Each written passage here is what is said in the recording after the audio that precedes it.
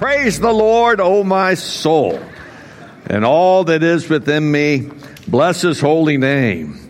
Bless the Lord, O my soul, and forget not all his benefits, who forgives all your iniquities. He heals all your diseases. He redeems your life from destruction. He crowns you with loving kindness and tender mercies. He satisfies your mouth with good things so that your youth is renewed like the eagles. How many needs their youth renewed? Yeah, eagles live a long time. Long life and length of days. The Bible talks about that, so praise the Lord. All right, I titled this message, Awake, Arise, and Shine, out of Isaiah 60, verses 1 to 4. We'll read that in a second. But I was, as I always do on Sunday morning, I get up early and I just spend time in prayer, and I go over my message, and I just felt like the Lord was just dropping more and more stuff into my heart, kind of like downloading, as it were. I'm like a computer. I'm AI, artificial. Anyway, just dropping things in my heart, and so I came to church and I gave the extra stuff to Sister Terry to put into the message. So it's not in your outline, some of these extra things. It's not tons of stuff, but some of the extra things. And so we'll go through this, and I'm anticipating that I'll finish this message next Sunday. So get some of it done today. You know, Dave put this pulpit, but, you know, he didn't straighten it out. And it's hard to find good help these days, isn't it? Hard to find good help. Anyway, I hope you're enjoying the American flags out there. And is it possible to do the Christian flag starting next Sunday? Or is that too big of an ask? That is good, because we got the Christian flags. So, you know, our culture celebrated the month of June as Gay Pride Month, and I don't know about you, but that begins to aggravate me a little bit. And so I thought, you know, July 4th, Independence Day, America gives us one day to celebrate America. And so I thought, well, let's celebrate freedom and liberty and the blessings of God and patriotism for the month of July. So that's why we did all those flags. And then next Sunday, we'll put up the Christian flag. I don't know if you realize that, but there is a Christian flag. The colors are red, white, and blue as well. The white symbolizes purity or righteousness. The blue, heaven. The cross is red, the red blood. So we believe in Jesus. He washes us whiter than snow, and he has a home in heaven planned for us. And there's a pledge of allegiance to the Christian flag. And used to lead the children in this in our vacation Bible schools years ago. But it goes something like this. I pledge allegiance to the Christian flag and to the Savior for whose kingdom it stands. One Savior, crucified, risen, and coming again, with life and liberty for all who believe. Well, we realize we're dual citizens, aren't we? We're citizens of this great nation. And for those of you that aren't citizens, we welcome you to America. But we're citizens of this nation, and we're also citizens of heaven. And I read this, and it just really hit home because it just reflected my heart. This person said, in three words, define your political philosophy. In three words, just three words, define your political philosophy. And there's a lot of people trying to, in those three words, kind of define where they're at politically, their political philosophy or political bent or whatever. And I saw this, and I thought, you know what, that's perfect, because that defines mine. In three words, define your political philosophy. Want to hear mine? Three words, my political philosophy. Jesus is Lord. That's it. That's my political philosophy. Jesus is Lord. He's the ultimate Lord. God is in control. God bless America. God is sovereign. God is King. He's our answer. And I vote according to my biblical values and according to my biblical worldview, because Jesus is Lord. Somebody say amen to that. That's my political philosophy. We don't trust in any political party or any political candidate. They're all flawed. You agree with that, don't you? But our trust is in the Lord. Therefore, my political philosophy is Jesus is Lord. Three words to define your political philosophy. What that has to do with the message, I'm not exactly sure, but we'll get right to it here. Isaiah chapter 60, verses 1 to 4. Arise and shine, for your light has come, and the glory of the Lord is risen upon you. For behold, the darkness shall cover the earth, and deep darkness the people. But the Lord will arise over you, and his glory will be seen upon you. The Gentiles shall come to your light, and kings to the brightness of your rising. Lift up your eyes around and see. They all gather together. They come to you. Your sons shall come from afar, and your daughters shall be nursed at your side. Somebody say amen to that passage of Scripture. Ultimately, trying to rightly divide the word of truth, ultimately, I believe that this is a millennial promise when Jesus will rule and reign for 1,000 years on this earth. I think that's the ultimate fulfillment of this passage of Scripture. But also, the Apostle Paul basically takes what is said here and applies it to us believers in the church, in our culture here today. But I want to talk about two cultures. You see right here, two cultures, light and darkness. It starts out great. Arise and shine, your light has come. The glory of the Lord is risen upon you. Well, what could go wrong, right? What could go wrong? And then, so that's one. God is moving, God is shining, God is at work, and God is saving. Jesus is glorified. Sons and daughters are coming. Gentiles are coming. This is just great. If I look at that, I'm thinking restoration, revival, reformation, renewal, everything we want, everything we pray for. I see that right there in Isaiah 60, don't you? But look at the opposite. Arise and shine, your light has come, and the glory of the Lord is risen upon you. For behold, darkness shall cover the earth, and deep darkness the people. So the two cultures, we see that in America, don't we? Light and darkness. Light, the glory of the Lord. Darkness and deep darkness. Deep darkness. I want to talk about the good and the bad, God is moving and Satan is moving. Light to dark. I just want to talk about that. The second culture I see is one of sin and grace. Sin and grace. Moreover, it tells us in Romans chapter 5, verses 20 and 21, moreover, the law entered that the offense might abound, but where, listen to this, sin abounds, grace abounds much more. There we've got the two cultures. So that as sin reigned in death, even so grace might reign through righteousness to eternal life through Jesus Christ our Lord. So sin abounding, grace abounding. Sin, it seems like darkness and deep darkness is there.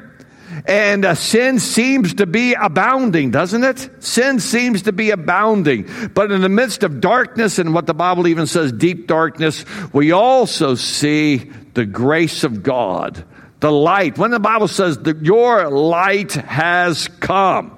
Who is the light of the world? Ultimately, I am the light of the world. Who said that? Jesus. Your light has come. Jesus has come. The glory of the Lord has risen upon you. The glory of God is the person of Jesus Christ. The glory of God is the miraculous power of God displayed. The glory of God, right? That all speaks about that. So we see darkness and deep darkness and the light. Jesus has come. We're saved. We're experiencing the miraculous power and move of Almighty God, the glory of God in our lives. I trust in our families, because the promise there is that your sons and daughters shall come back, right? Your sons and daughters. So we see it at work in nations and families and cultures. Sin is abounding. But where sin abounds, grace does much more abound. Now, obviously, that could be in your heart.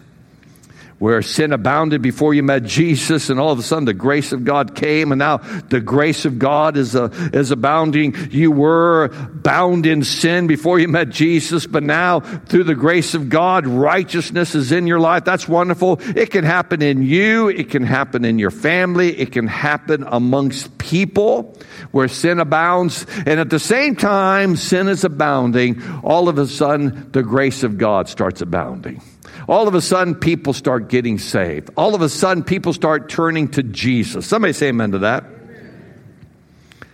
Two cultures, light and darkness, sin and grace. How about this one? Shaking and pouring. Shaking and pouring. And Hebrews chapter 12, verse 26 is talking about shaking. And the shaking is the judgment of God.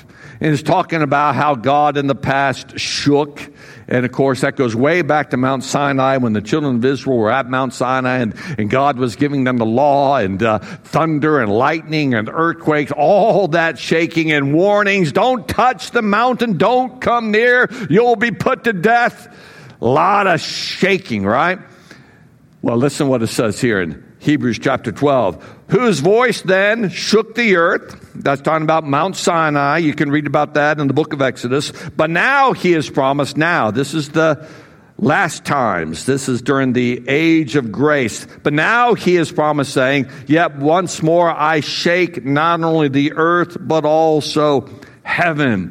The writer there, the book of Hebrews says, just as God shook the earth with judgment, even so in the days to come, he's going to be shaking. And this shaking is going to be a lot more extensive than it was back then. That was limited at a time to Mount Sinai, to the people of God. And now heaven and earth is going to be shaken. God's coming in the last days. He's coming in judgment, and everything that's not rooted and founded in the rock, Jesus Christ, all those things are going to be shaken by the judgment of God. And the only thing that's going to stand during the time of God's judgment are those that are founded on Jesus Christ. Everything that can be shaken will be shaken. Only things that are found remaining in Him will remain and stand during that great shaking time. Shaking. We need to make sure we're in Jesus. Faith is strong because God is dealing. Foundations are being shaken. Darkness and deep darkness. Sin is abounding. Where's our faith? Where's our trust? It needs to be in Jesus. So we got shaking and we also have pouring. In the last days, the last times, the Bible says He's going to shake heaven and earth, and only those things found in Jesus will remain, and everything else is coming under judgment. But listen what it also says in the last days.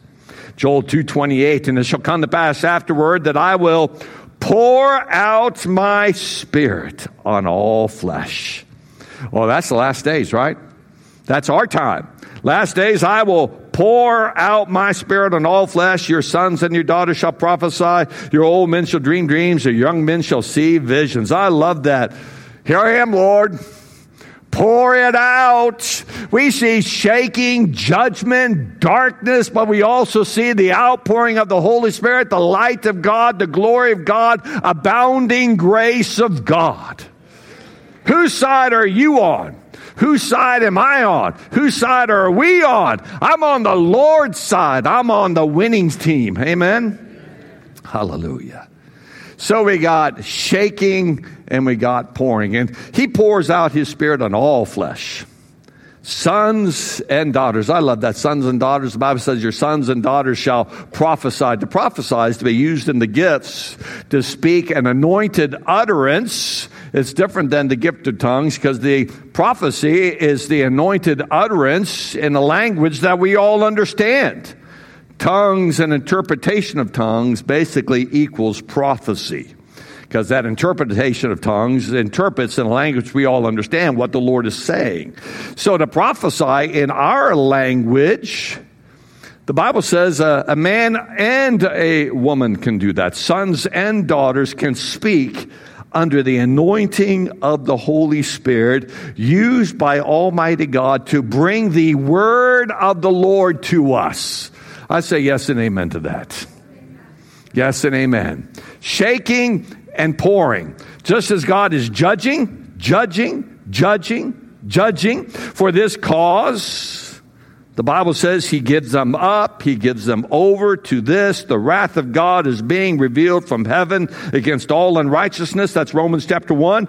Judging. But you also see pouring out, saving, the glory of God, the light of God. I want to make sure I'm on the right side in the flow of the Holy Spirit. Somebody say amen to that. So we have light and darkness, sin and grace, shaking and pouring. How about repenting and rejecting? Repenting. There'll be people that will be rejecting God. In the midst of all that, there'll be people that will be repenting, coming to Jesus. I pulled this out of Matthew chapter 24. It can kind of make you a little schizophrenic, can't it? Oh my gosh, it's such darkness. And did you see God is moving? Oh my gosh, I can't believe the way the culture is going, and sin is being so celebrated. And at the same time, oh, look what the Lord is doing. Both is happening. Do you believe that both can happen at the same time? Well, the Bible teaches that. So we have repenting and rejecting out of Matthew 24. And because lawlessness, another way of saying wickedness, lawlessness is not just breaking the laws of the land, it's the law of God. So people reject the law of God or the word of the Lord. That's also lawlessness. And because lawlessness will abound, the love of many will grow cold, but he who endures to the end shall be saved. And this gospel of the kingdom will be preached in all the world as a witness to all the nations, and then the end will come. And so we see two cultures, lawlessness abounding, the love of many growing cold, but we also see the gospel of the kingdom advancing. The others are enduring in the midst of all this. And then we also see the grand and glorious return of our Lord and Savior Jesus Christ. So what do we need to do? We need to be busy advancing the kingdom of God. We need to be enduring and persevering in these challenging times. We don't want to be like those that are rejecting God, but those that are repenting and receiving Christ and being busy about what God's called us to do. Amen? So we have light and darkness, sin and grace, shaking and pouring, repenting and rejecting. How about this one? Ready and not ready. Ready and not ready. Are you ready? You ready? Ready for the Lord's return? Are you ready? Listen to what it says in 1 Thessalonians chapter 5, verses 4 to 6. Let me talk about this. The coming of the Lord, I believe, is in two parts. The coming of the Lord, his first part of his coming is for his church. The second part is to judge this world.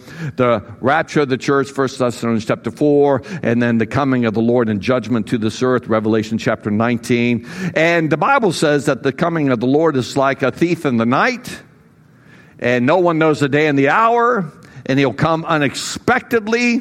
So the Bible teaches that, but the Bible also says that we're children of the day, that we know the times and seasons, so it doesn't catch us unaware. And so it's kind of like two things happening. He's coming. I know he's coming. This is the last days. His coming is approaching. The times and seasons we see, everything is being set up for the Lord's soon return.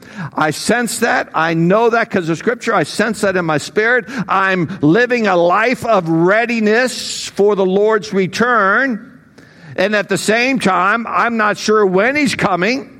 He's going to come like a thief in the night at an hour maybe that I'm not sure of. I don't know. I can't date set. It might take me by surprise, but at the same time, it's not taking me by surprise because I know it's happening.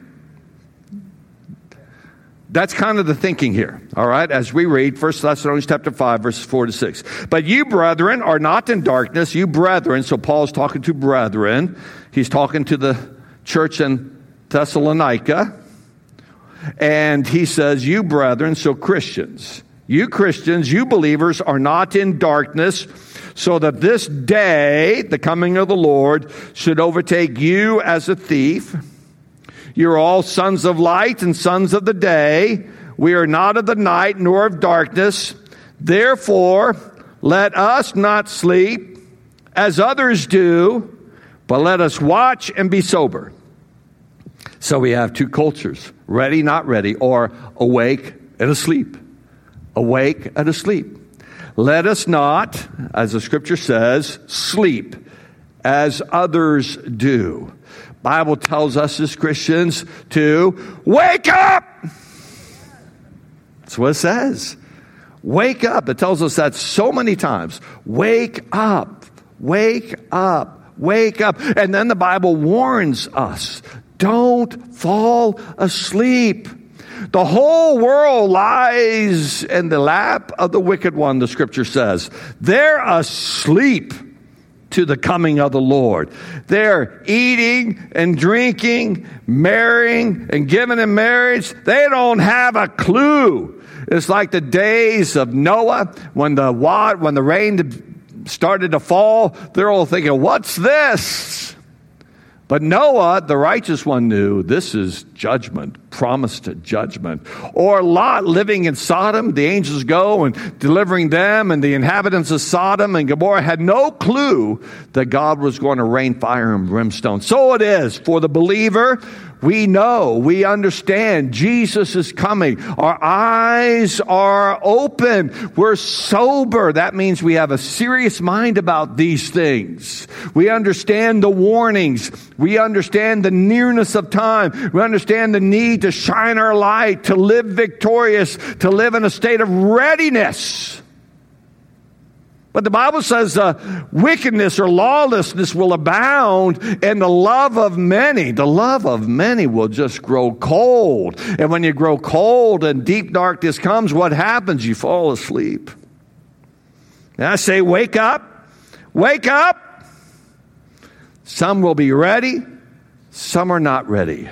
Live your life so that you are ready. Even if it happens right now. I wasn't expecting it right now. But even if it happens right now, when you stand before Him, you are not ashamed at His coming because you're living a life of holiness, readiness, purity, surrender, following Jesus. Come on, people, give me a witness. Ready, not ready. How about this one? False and true. False and true. Just going to draw your attention, not going to read it, but the parable of the wheat and tares. The field is the world. The one that sowed the tares is the devil. God has the good seed in the ground, the wheat, and the wheat and tares grow up together. They look identical until it's time to bear the proper fruit. This describes really the activity of Satan sowing into this world false Christs, false teachers, false believers. False Christs, false teachers, false believers. So that deception comes. False and true. False and true. The Bible tells us to examine ourselves whether or not we're in the faith, right? Make sure you are really saved.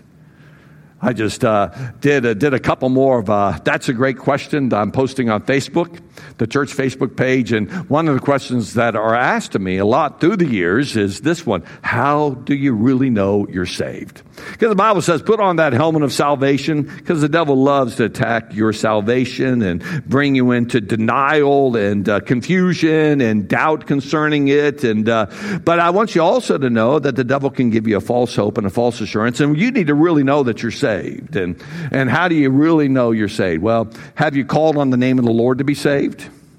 Because whosoever shall call on the name of the Lord shall be saved, the Bible says. And if you've never done that, call on, Jesus, save me. That's really prayer, a calling out to God. Oh, God, I need you to save me, to forgive me.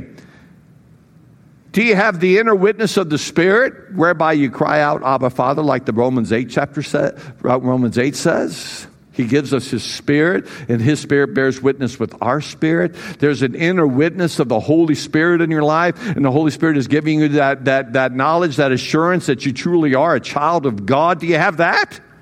If you have not the Spirit of Christ, the Bible says you're none of His. Romans chapter 8, verse 9 says that. Do you have a transformed life since you, quote, have called on the name of the Lord and profess Christ as your Savior? Or has your life really been unchanged?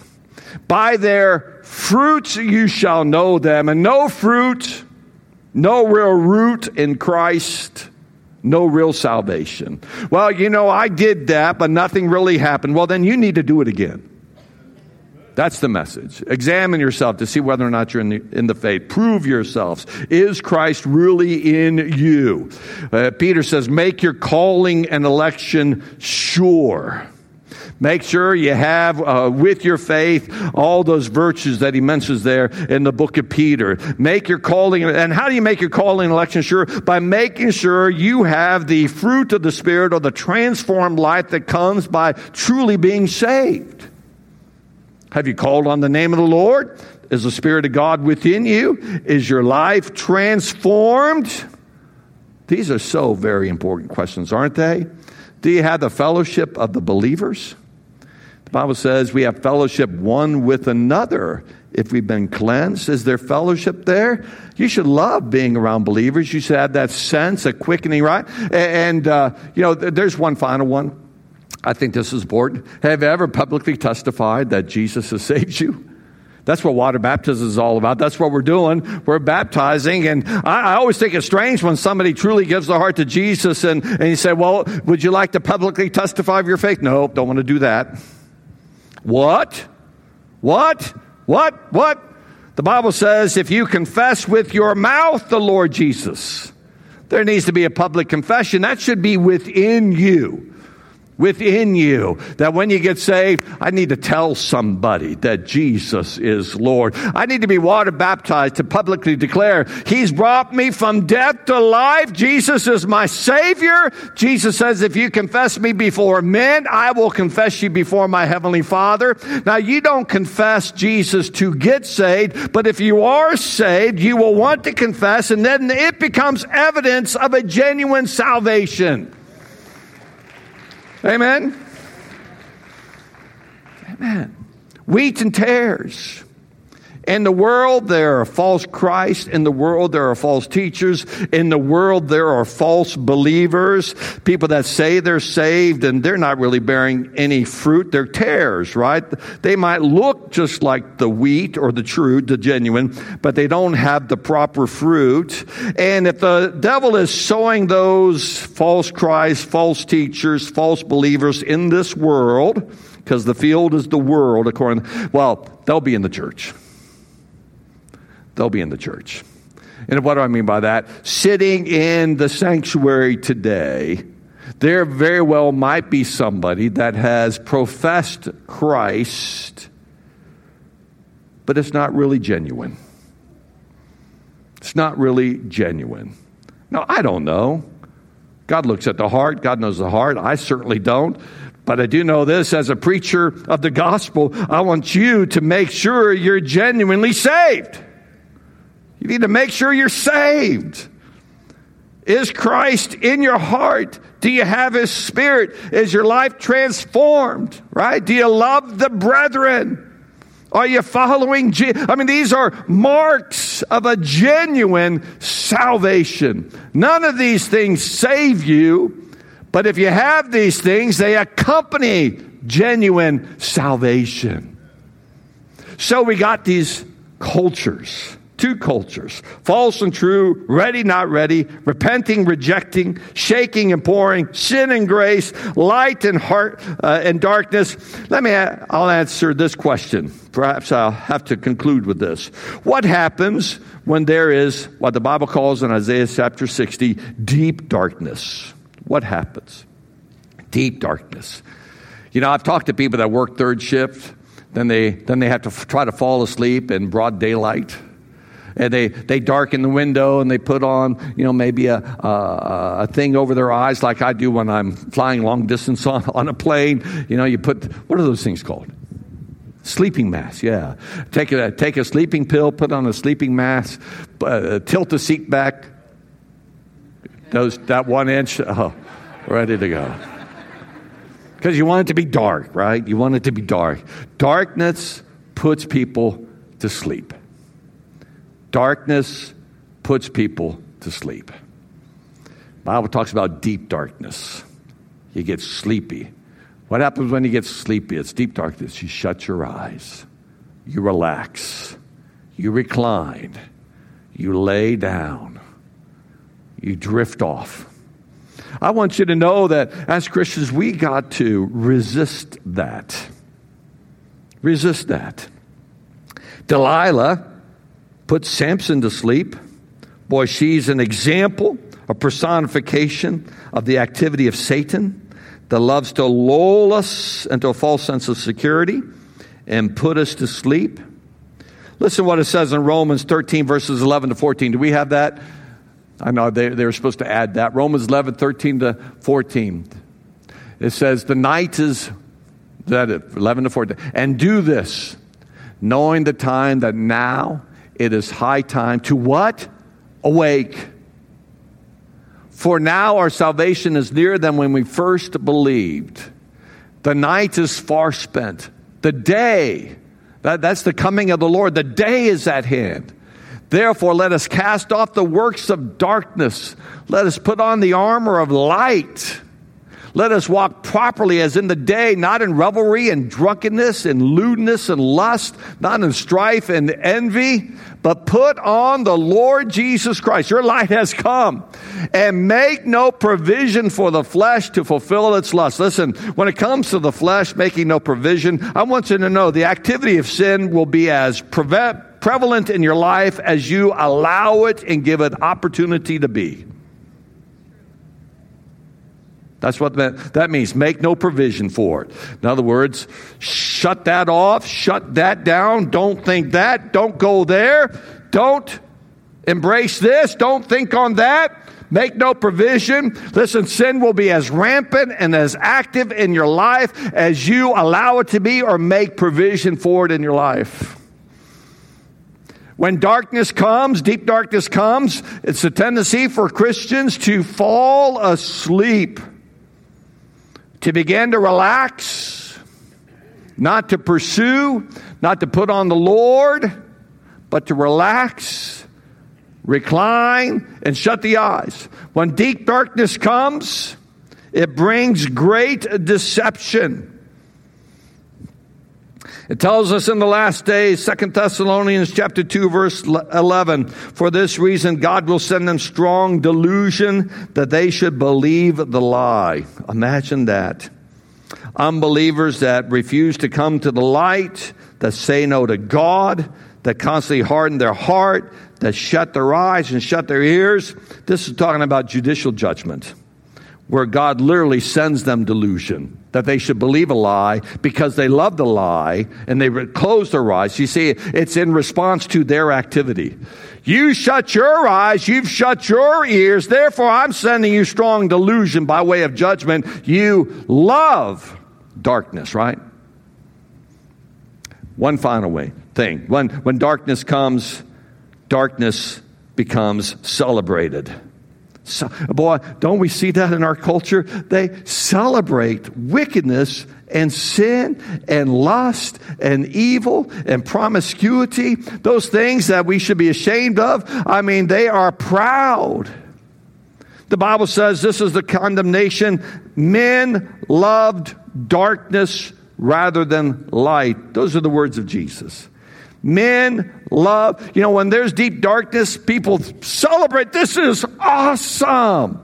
I remember before I got saved, I loved the weekend when night came. That was the time to party. That was a time to do what you do you end up, it's really interesting. You love the darkness, right? And one final passage of scripture here, then I'm shutting her down.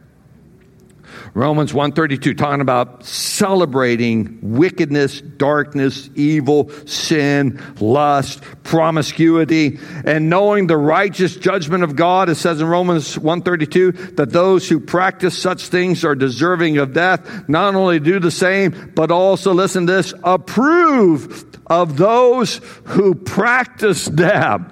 Knowing the righteous judgment of God, that those who practice such things are deserving of death. Not only do it, but approve those things. And who practice them? Yes, we celebrate you. That's just awesome. That's just great. That's just wonderful. Oh, you're making a moral judgment? Well, you're the evil one for making the moral judgment. I tell you, everything is upside down. It makes you feel, but listen, arise and shine, for your light has come. Somebody say amen to that. Amen to that. Bow your heads in the presence of the Lord. Yes, there's darkness, there's deep darkness. We understand that. Warning, warning, warning. But at the same time, the move of God, the grace of God, the light of God, the gospel being preached, people being saved, the glory of the Lord is risen upon us. God is moving, church. God is moving. It's now time to awake, to arise, to shine. To awake, to arise, to shine. With your heads bowed, if you're here today and you would say, Pastor Tim, I need to give my heart to Jesus. I need to give my heart to Jesus. I need to get saved. I've heard this message and I realize that I'm far from God. The judgment of God is upon me. I'm not right with God. I'm not sure if I die, if I'll go to heaven. I'm not sure about my soul and its eternal condition. Will you pray for me? Will you pray for me? Yes, I will. If you'd like me to pray with you to receive Christ, just raise your hand. Raise your hand, and I will pray with you. Lift your hand up.